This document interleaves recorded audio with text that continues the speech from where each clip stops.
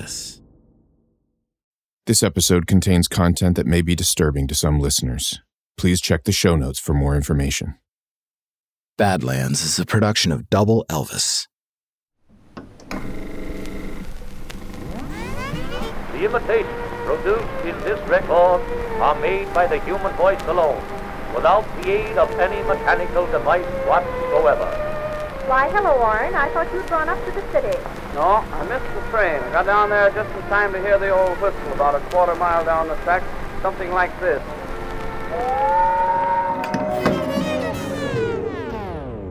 The stories about actress Lana Turner are insane. In the 1940s, she sold millions of movie tickets as a feature film femme fatale and just as many war bonds as Uncle Sam's most famous cheerleader. She rubbed elbows with LA gangsters, most notably with the infamous Mickey Cohen and his crew. She was the pinnacle of Hollywood glitz and glamour, yet her personal life was mired in tragedy. Her father was found brutally murdered after a late-night poker game when she was only 9 years old. Years later, her mobbed-up boyfriend would die suddenly in her Hollywood home, allegedly an accident at the hands of her daughter. And despite the way she was seen by the public, not to mention the dumpster fire that was her personal life, Lana Turner made great films. Unlike that clip I played you at the top of the show, that wasn't a clip from a great film. That was a fair use sample from the Library of Congress of Lillian Drew and John Oren performing the vaudeville sketch A Study in Mimicry. I played you that clip because I can't afford the rights to Edward Dmytrik's The Young Lions. And why would I play you that specific slice of celluloid cheese? Could I afford it? Because that was the #1 movie in America on April 4th, 1958. And that was the day that Johnny Stompanato met the sharp end of a kitchen knife inside Lana Turner's home. On this episode, LA gangsters, deadly poker games, the sharp end of the knife, and preeminent pinup girl, Lana Turner. I'm Jake Brennan, and this is Badlands, Season 1, Hollywoodland.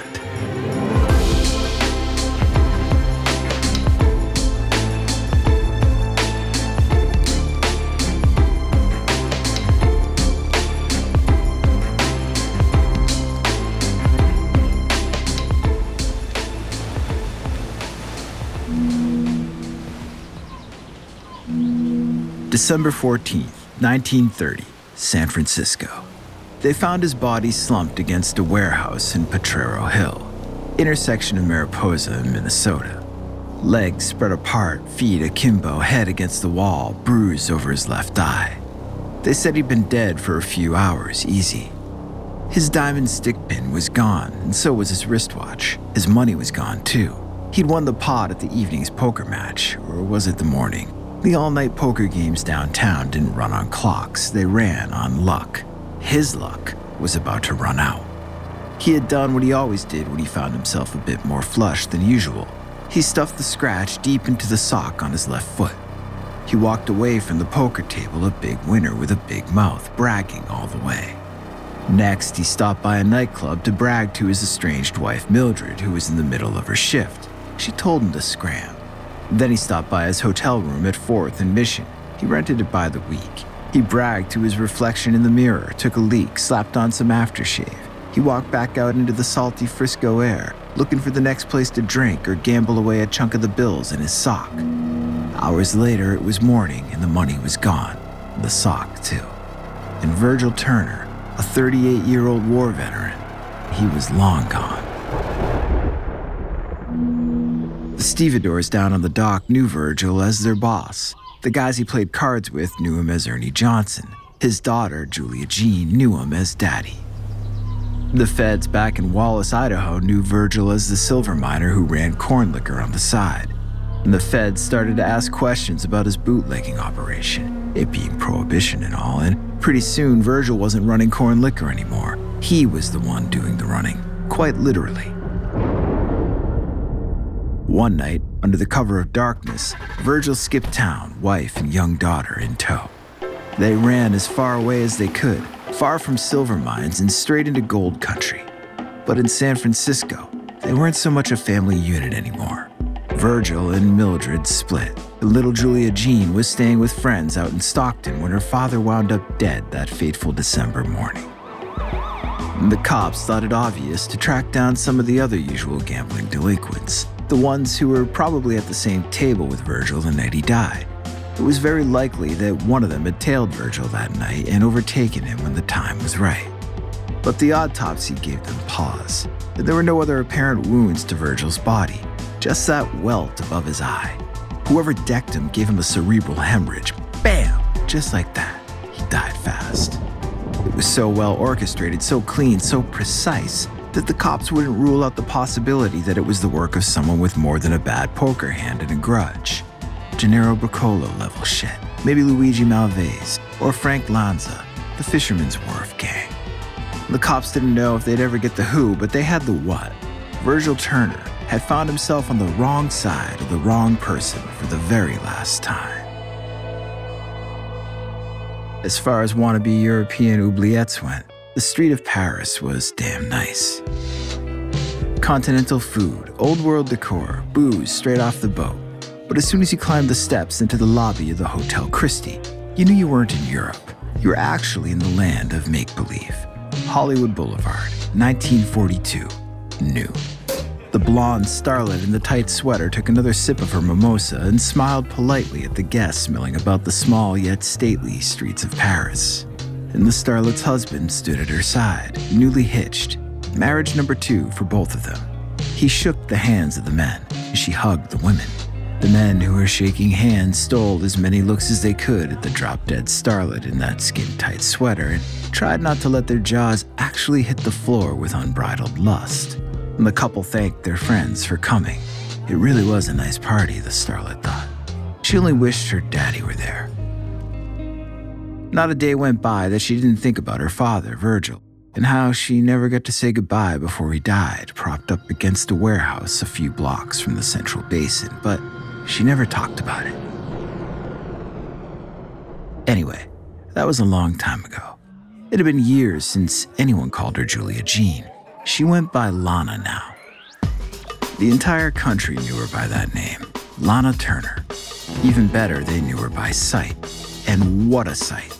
Lana Turner was the kind of woman that launched 1,000 ships, and it wasn't just for her face. She was the kind of woman that caused men to walk into telephone poles as she strode by on the other side of the street. The kind of woman that got the ink pens at MGM's animation department worked up into so much of a tizzy that pretty soon they were creating entire shorts whose only plot was that of a wolf salivating over a buxom character who bore more than a passing resemblance to the actress. And she worked that image to perfection to become the preeminent pinup girl during wartime. She toured the U.S. for 10 weeks in 1942 to promote war bonds, offering up her bankable kisses to the highest bidders. Lana alone was responsible for over $5 million in war bond sales. And she may not have been the greatest actress any of them had ever seen, but in movies like Love Finds Andy Hardy, Honky Tonk, and Johnny Eager, the spell she cast alone gave audiences in the late 1930s something even more indelible than acting chops. Everyone in Los Angeles took notice of Lana Turner, not least of all, the underworld. Lana Turner knew the mob, even if she didn't really know that she knew the mob. Or maybe, as became her MO just a decade later, she just wouldn't fess up to knowing the mob. But the mob was all around her. The guy who discovered her as a teen sipping on a malt at a drugstore across from Hollywood High, the one and the same who stopped dead in his tracks by the sight of her alone, slipped her his card and delivered that now famous line, "Do you want to be in pictures?" That was Billy Wilkerson. And Wilkerson wasn't just editor of The Hollywood Reporter, he was a compulsive gambler, high stakes. Wilkerson had the ears of some of LA's most dangerous and influential men, first-name basis with Bugsy Siegel. He was even cozier with the guy who owned the streets of Paris, the one and the same who was behind this brunch mingle sesh underway at the underground hangout. And that was Meyer Harris Cohen, a.k.a. Mickey Cohen, a.k.a. Mickey C., a.k.a. the Mick, a.k.a. the King of Sunset Strip. No, scratch that, the King of Los Angeles, Jack. One-time Capone associate, former right-hand man to Bugs himself, race wire racketeer, the only guy in LA who could spit on the sidewalk and make the nightly news, and probably, no, abso-fucking-lutely, the toughest motherfucker in LA. having survived not one, but at least, 6 attempts on his life, including that time would-be assassins wired a shit ton of dynamite to his house and tried to literally blow him away. But Mickey Cohen wouldn't be blown away. The feds would learn that a few years later when they couldn't nail him for any of the bad shit they knew he was behind. So they nicked him on tax evasion charges and put him away at McNeil Island in Washington State. He bounced out of the pen just a few years later, the mid-50s, and back in Lana Turner's life in ways neither of them could have predicted. But back in 1942, at the streets of Paris, Lana wasn't on a first-name basis with the Mick. All she knew was that he was a friend of Wilkerson's, and that any friend of Wilkerson's was a friend of hers. Lana would get closer to the mob over the next decade, closer than her father ever got. Just like her father, her connections to the West Coast underworld would result in an unexpected twist of the plot, and a deadly twist of the knife.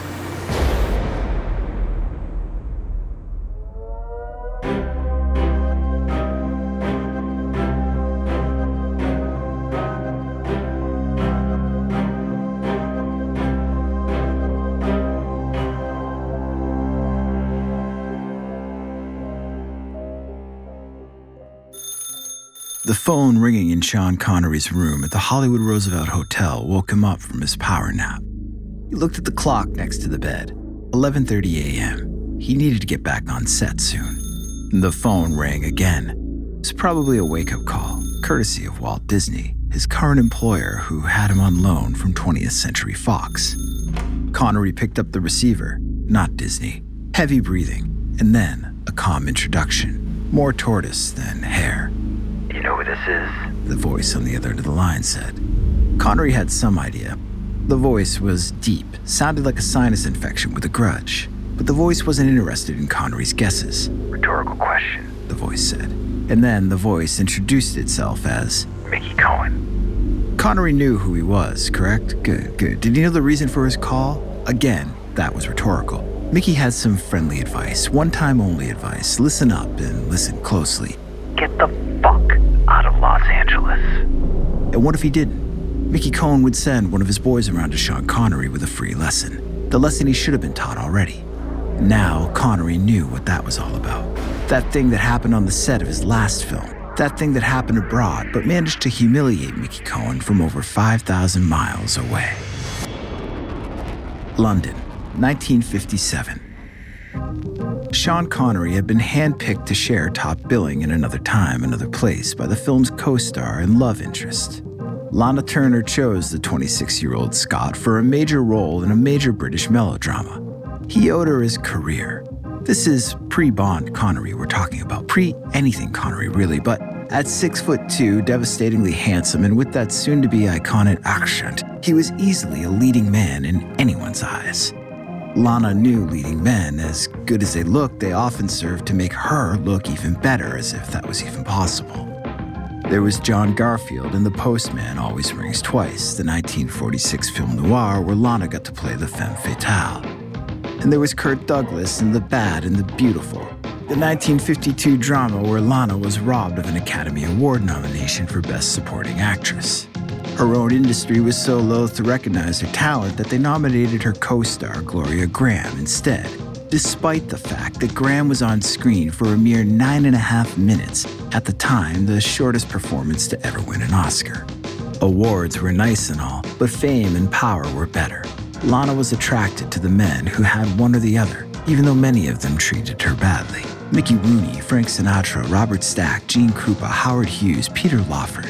And by the time she arrived in London in 1957, she was working on Divorce Number 4.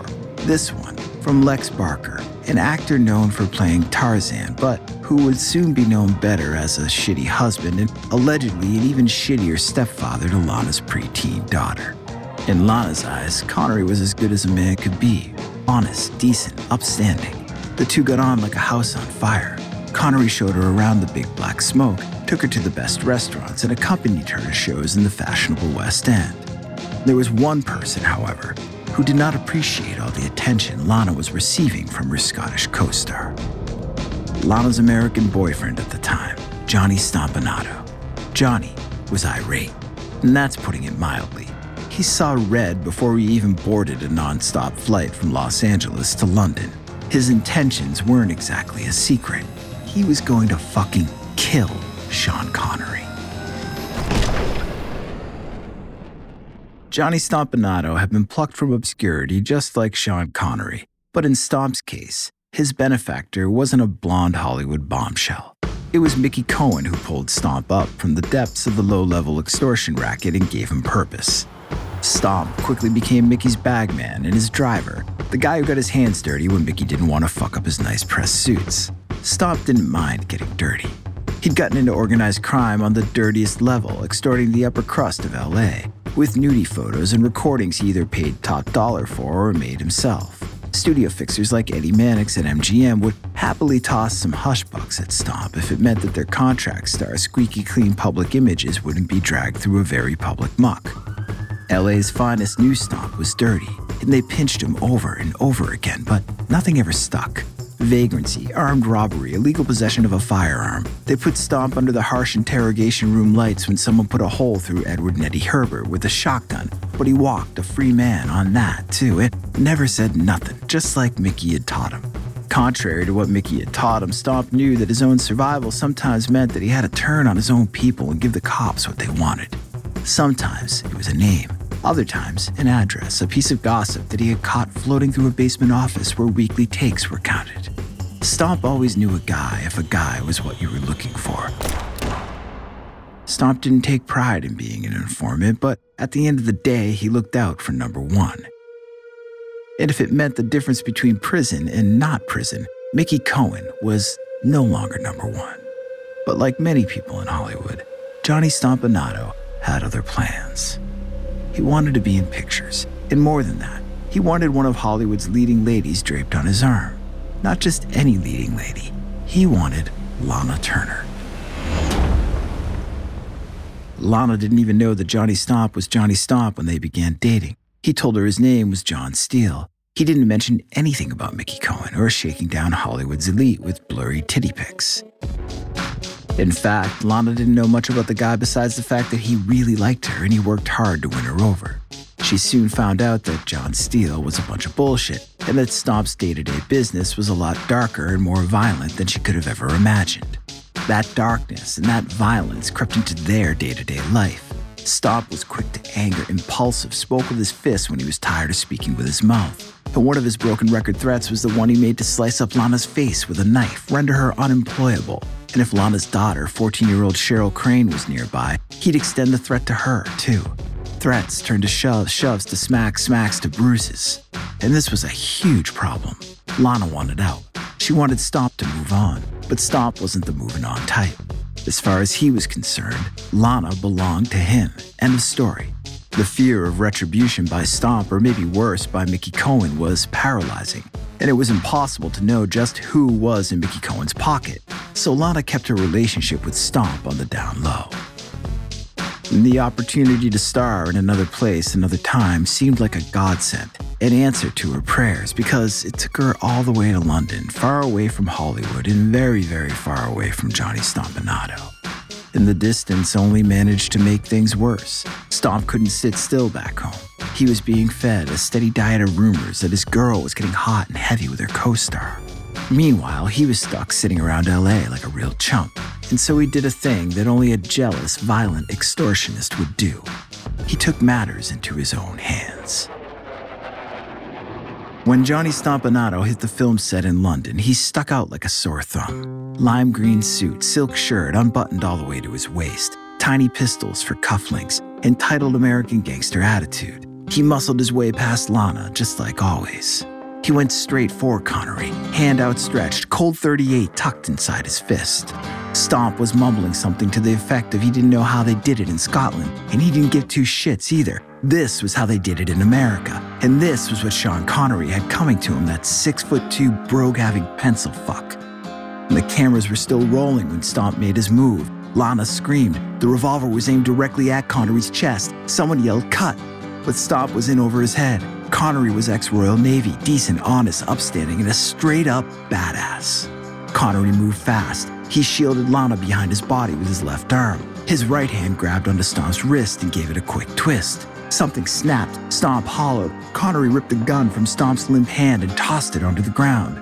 A few crew members gasped. Stomp grabbed his injured hand. "You Scottish fuck," he snarled, and took one step towards Connery. Connery moved fast again. He brought his right arm back, fist clenched, and decked Johnny Stompanato right in the nose. Stomp nursed a busted schnoz on the next plane back to the States, having been deported by Scotland Yard for bringing an unlicensed firearm into the country. It was a bad look, and it didn't make Mickey Cohen happy. Less happy was Johnny Stompanato, who returned to Los Angeles with more than simply his pride wounded.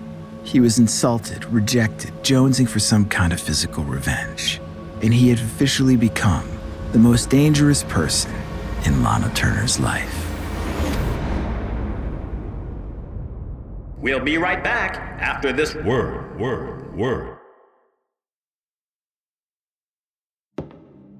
John Wayne approached the podium at the RKO Pantages Theater in Hollywood with none of his customary lazy gait.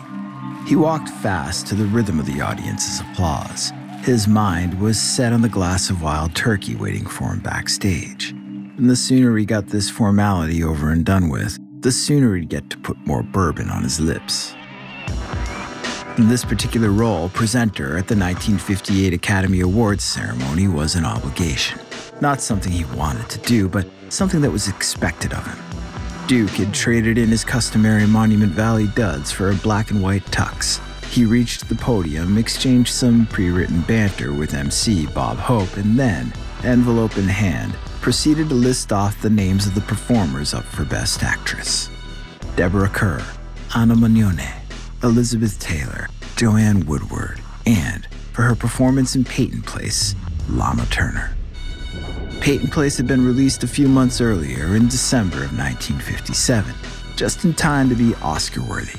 It wasn't exactly a box office smash, and the controversial novel that it was based on had been a huge hit in 1956 despite the negative reviews. The critics called it trash. The book depicted the underbelly of seemingly idyllic small-town life, with nods to incest, abortion, adultery, and murder. And the readers who kept it on the New York Times bestseller list for over a year did so by buying and reading it in secret. It was the 50 Shades of Grey of the 50s. And the movie's screenplay was written by John Michael Hayes, who had just come off writing a 4-picture run for Alfred Hitchcock, including Rear Window and To Catch a Thief. Hayes had to tone down much of the novel's explicit sexuality, and with journeyman director Mark Robeson at the helm, the film wound up a big-screen soap opera. Still, it was a soap opera that allowed Lana to flex her acting chops and prove for once and for all that she was more than just a pretty face.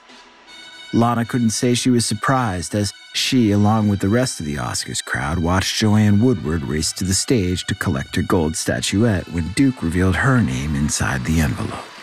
As they said, it was an honor simply to be nominated. For Lana Turner, being made award-worthy was something worth celebrating. To join in the celebration, Lana brought her mother and her daughter, Cheryl Crane, with her to the awards ceremony, much to the chagrin of Johnny Stompanato. Not only did Lana not want all of Hollywood gossiping about a noted gangster as her beau, she remained resolute in her desire to remove Stomp from her life in any way possible. Stomp remained supremely offended and let Lana know as much when she returned home that night. She got to bask in the glory of being one of the top 5 actresses in the country for a few minutes. And then, Stomp arrived, and their never-ending fight resumed. For Lana's daughter, Cheryl, who often tried to drown out the couple's violent rows with hands over her ears in her bedroom, it was like a bad dream come to life. Every day was as bad as the last. Every day had the potential to be even worse. And she didn't think it could have gotten any worse than Lex Barker. Lex was Lana's second husband. He was known around town as the actor who played Tarzan in a series of RKO movies in the early 50s. But Cheryl got to know him as something even worse. According to Cheryl, Lex had repeatedly raped her since she was 10 years old.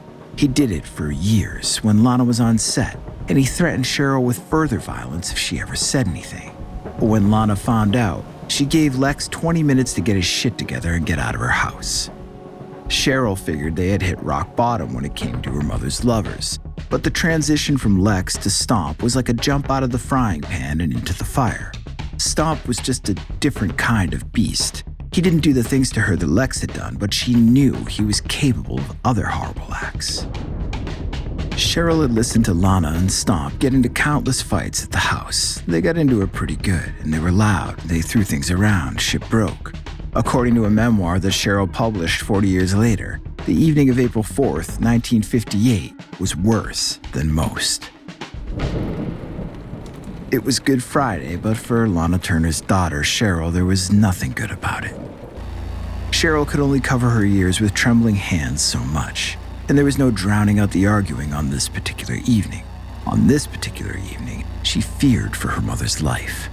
So instead of barricading herself in her room for one more night, she instead made her way into the kitchen, where she picked up the brand new 8-inch kitchen knife that Lana had just bought that day. But with the knife, she'd scared Johnny Stompanato out of their house and out of their lives. She walked slowly down the hallway towards Lana's bedroom, knife clutched against her stomach. The sharp end of the blade guided her way like a dowsing rod to water, and the yelling coming from Lana's bedroom intensified. Stompanato dominated the argument. "You'll never get rid of me. I'll cut you up. I'll cut you good. Don't think I won't." And Cheryl remembered the time Lana told her about Stomp holding a razor to her face in a hotel somewhere and issuing the same vile threat. In the evening, after the Academy Awards, when Lana walked away from another vicious argument with bruises in places that she could easily conceal. Cheryl took a few more steps toward the bedroom door. She imagined eggshells on the floor. She closed her eyes and she was walking on clouds. Inside the bedroom, voices rumbled again. "I'll cut you so good that no one will be able to tell it's you anymore." Bodies rustled. Something hit the floor and smashed into 100 little pieces. Lana screamed, "You'll never work again!" And Cheryl tightened the grip of the knife handle. She could feel her hands shaking. Her heart was in her throat. It pounded in her ears. Stomp's voice got louder and more unhinged. "Your daughter's next, and your fucking mother, too."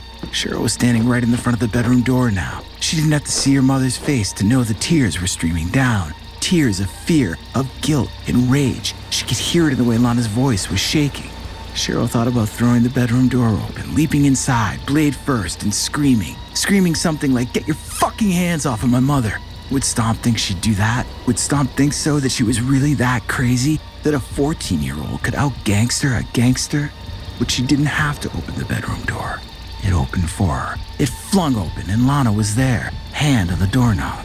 As she exited the room, her back turned on the argument. As she exited the room, Stompanato came after her. His arm was in the air. He was winding up. Cheryl took a step forward towards Stomp, 8-inch blade as her guide. Stomp walked right into Cheryl's hand, right into the knife, which went straight through his unbuttoned silk dress shirt and into his stomach. Stomp's eyes lit up, and Cheryl gasped and let go of the knife handle. And Lana screamed again, but this time, the scream was different than the one Cheryl had heard earlier. Stomp's legs wobbled. Blood began to soak through the front of his shirt. He blinked his eyes in disbelief. "God, Cheryl," he said. "What have you done?"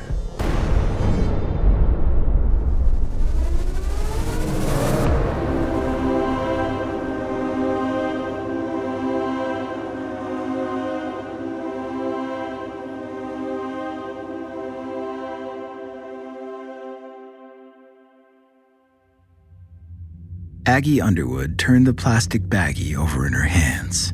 She narrowed her eyes to give the hairy contents closer inspection. "What am I looking at?" she asked. Mickey Cohen puffed on a wet cigar. Mickey dumped a pile of opened envelopes on Aggie's desk. Love letters from Lana Turner to Johnny Stompanato. Aggie raised an eyebrow. "Ooh la la," she said, and then, unfolded letter in hand, proceeded to read a passage of Lana's expressive handwriting out loud. "I need to touch you, to feel your tenderness and your strength, to hold you in my arms so, so close, to cuddle you sweetly, and then to be completely smothered in your arms and kisses. Oh, so many kisses." Aggie raised her other eyebrow and looked at Mickey. "Oh, so many kisses?" Mickey Cohen wasn't buying Lana's story, the one about Stomp walking into Cheryl's knife. He knew when something smelled off, and this whole Stomp homicide stunk to high heaven. If he was a betting man, and he was, he'd put his money on Lana Turner as the knife wielder. The kid was just taking the fall, and he was further convinced that the dirt he was confidentially leaking to his good friend Aggie Underwood, city editor of the Los Angeles Herald-Express, painted a very clear picture. That picture was that Lana Turner was head over heels in love with the man who wound up dead in her house. She wasn't scared of him. The letters offered contradictory testimony that in no way was Stomp as awful and violent as he was being portrayed by Lana and her lawyers. Aggie didn't care if it was the truth or not. A scoop was a scoop. She just knew it would sell papers. And so, while readers devoured her steamy love letters in the papers, Lana took the witness stand for the coroner's inquest into the homicide of Johnny Stompanato. To non-believers like fucking gangster Mickey Cohen, Lana's hour-long testimony was the performance of her career. The deep breaths that filled her lungs before she spoke, the white gloves she wore while she twisted her hands together, the played-up anguish, the feverish anxiety, the tears. She hadn't been so convincing since the postman always rings twice, or so Mickey Cohen thought. When Mickey Cohen was asked to testify, he did what he always did when he was put in a courtroom in front of a microphone. He didn't say nothing about nobody. He leaned forward from the witness chair, breath heavy, on the court's mic, and said, "I refuse to identify the person in question as John Stompanato Jr. on the grounds that I may be accused of this murder." He was on the stand all of 2 minutes. He left and bought a cheap coffin for Stomp's body. He put up cash for funeral expenses, but he was a no-show at the ceremony. His presence was required in another courtroom in LA to face charges for punching out a prick waiter who had accidentally spilled hot coffee all over his suit, in front of Frank Sinatra, no less. Meanwhile, a 12-man coroner's jury quickly ruled Johnny Stompanato's death a justifiable homicide, and there would be no charges pressed against Lana Turner or Cheryl Crane. The inquest did, however, shed some light on Lana Turner's skills as a parent, and the district attorney found them lacking, and Cheryl became a ward of the court. The sensational media circus surrounding the drama in Lana Turner's life did have a positive impact somewhere. Ticket sales for Peyton Place were up 38%. All the ink spilled over Lana and Stomp turned the so-so soap opera into the second highest grossing film of 1958. A year later, the media circus had settled. Cheryl was living with her grandmother. The movie Lana had made in London with Sean Connery, Another Place, Another Time, bombed. Lana was down, but not quite out. She was offered a lead role in Douglas Sirk's high-art melodrama Imitation of Life. But there was a catch. She would have to forego a traditional salary in exchange for a percentage of the film's profits. It was a gamble, big time, but it also paid off, really big time. Lana wound up making $2 million off the deal, which in 1959 was the highest salary an American actress had ever earned for a film. And to think, just years before, she was known not as a legitimate actress, but as the sweater girl, the one who promised kisses to red-blooded American males with war bond receipts in hand. It was a positive turn of events, and perhaps proof that the house didn't always win. And now the goal would be to maintain that newfound positivity. Fly straight, love well, do good, stay away from the wrong side of the wrong person. Whether or not Lana Turner would be able to do all of that, well, that's another story that ought to be in pictures.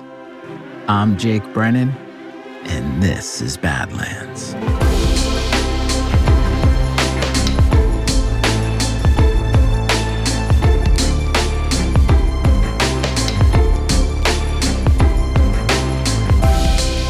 Badlands was created by me, Jake Brennan, and produced by Double Elvis. Credits for this episode can be found on the show notes page at badlandspod.com. Subscribe, follow, like, rate, and review the Badlands podcast wherever you get your podcast, because Badlands is available everywhere.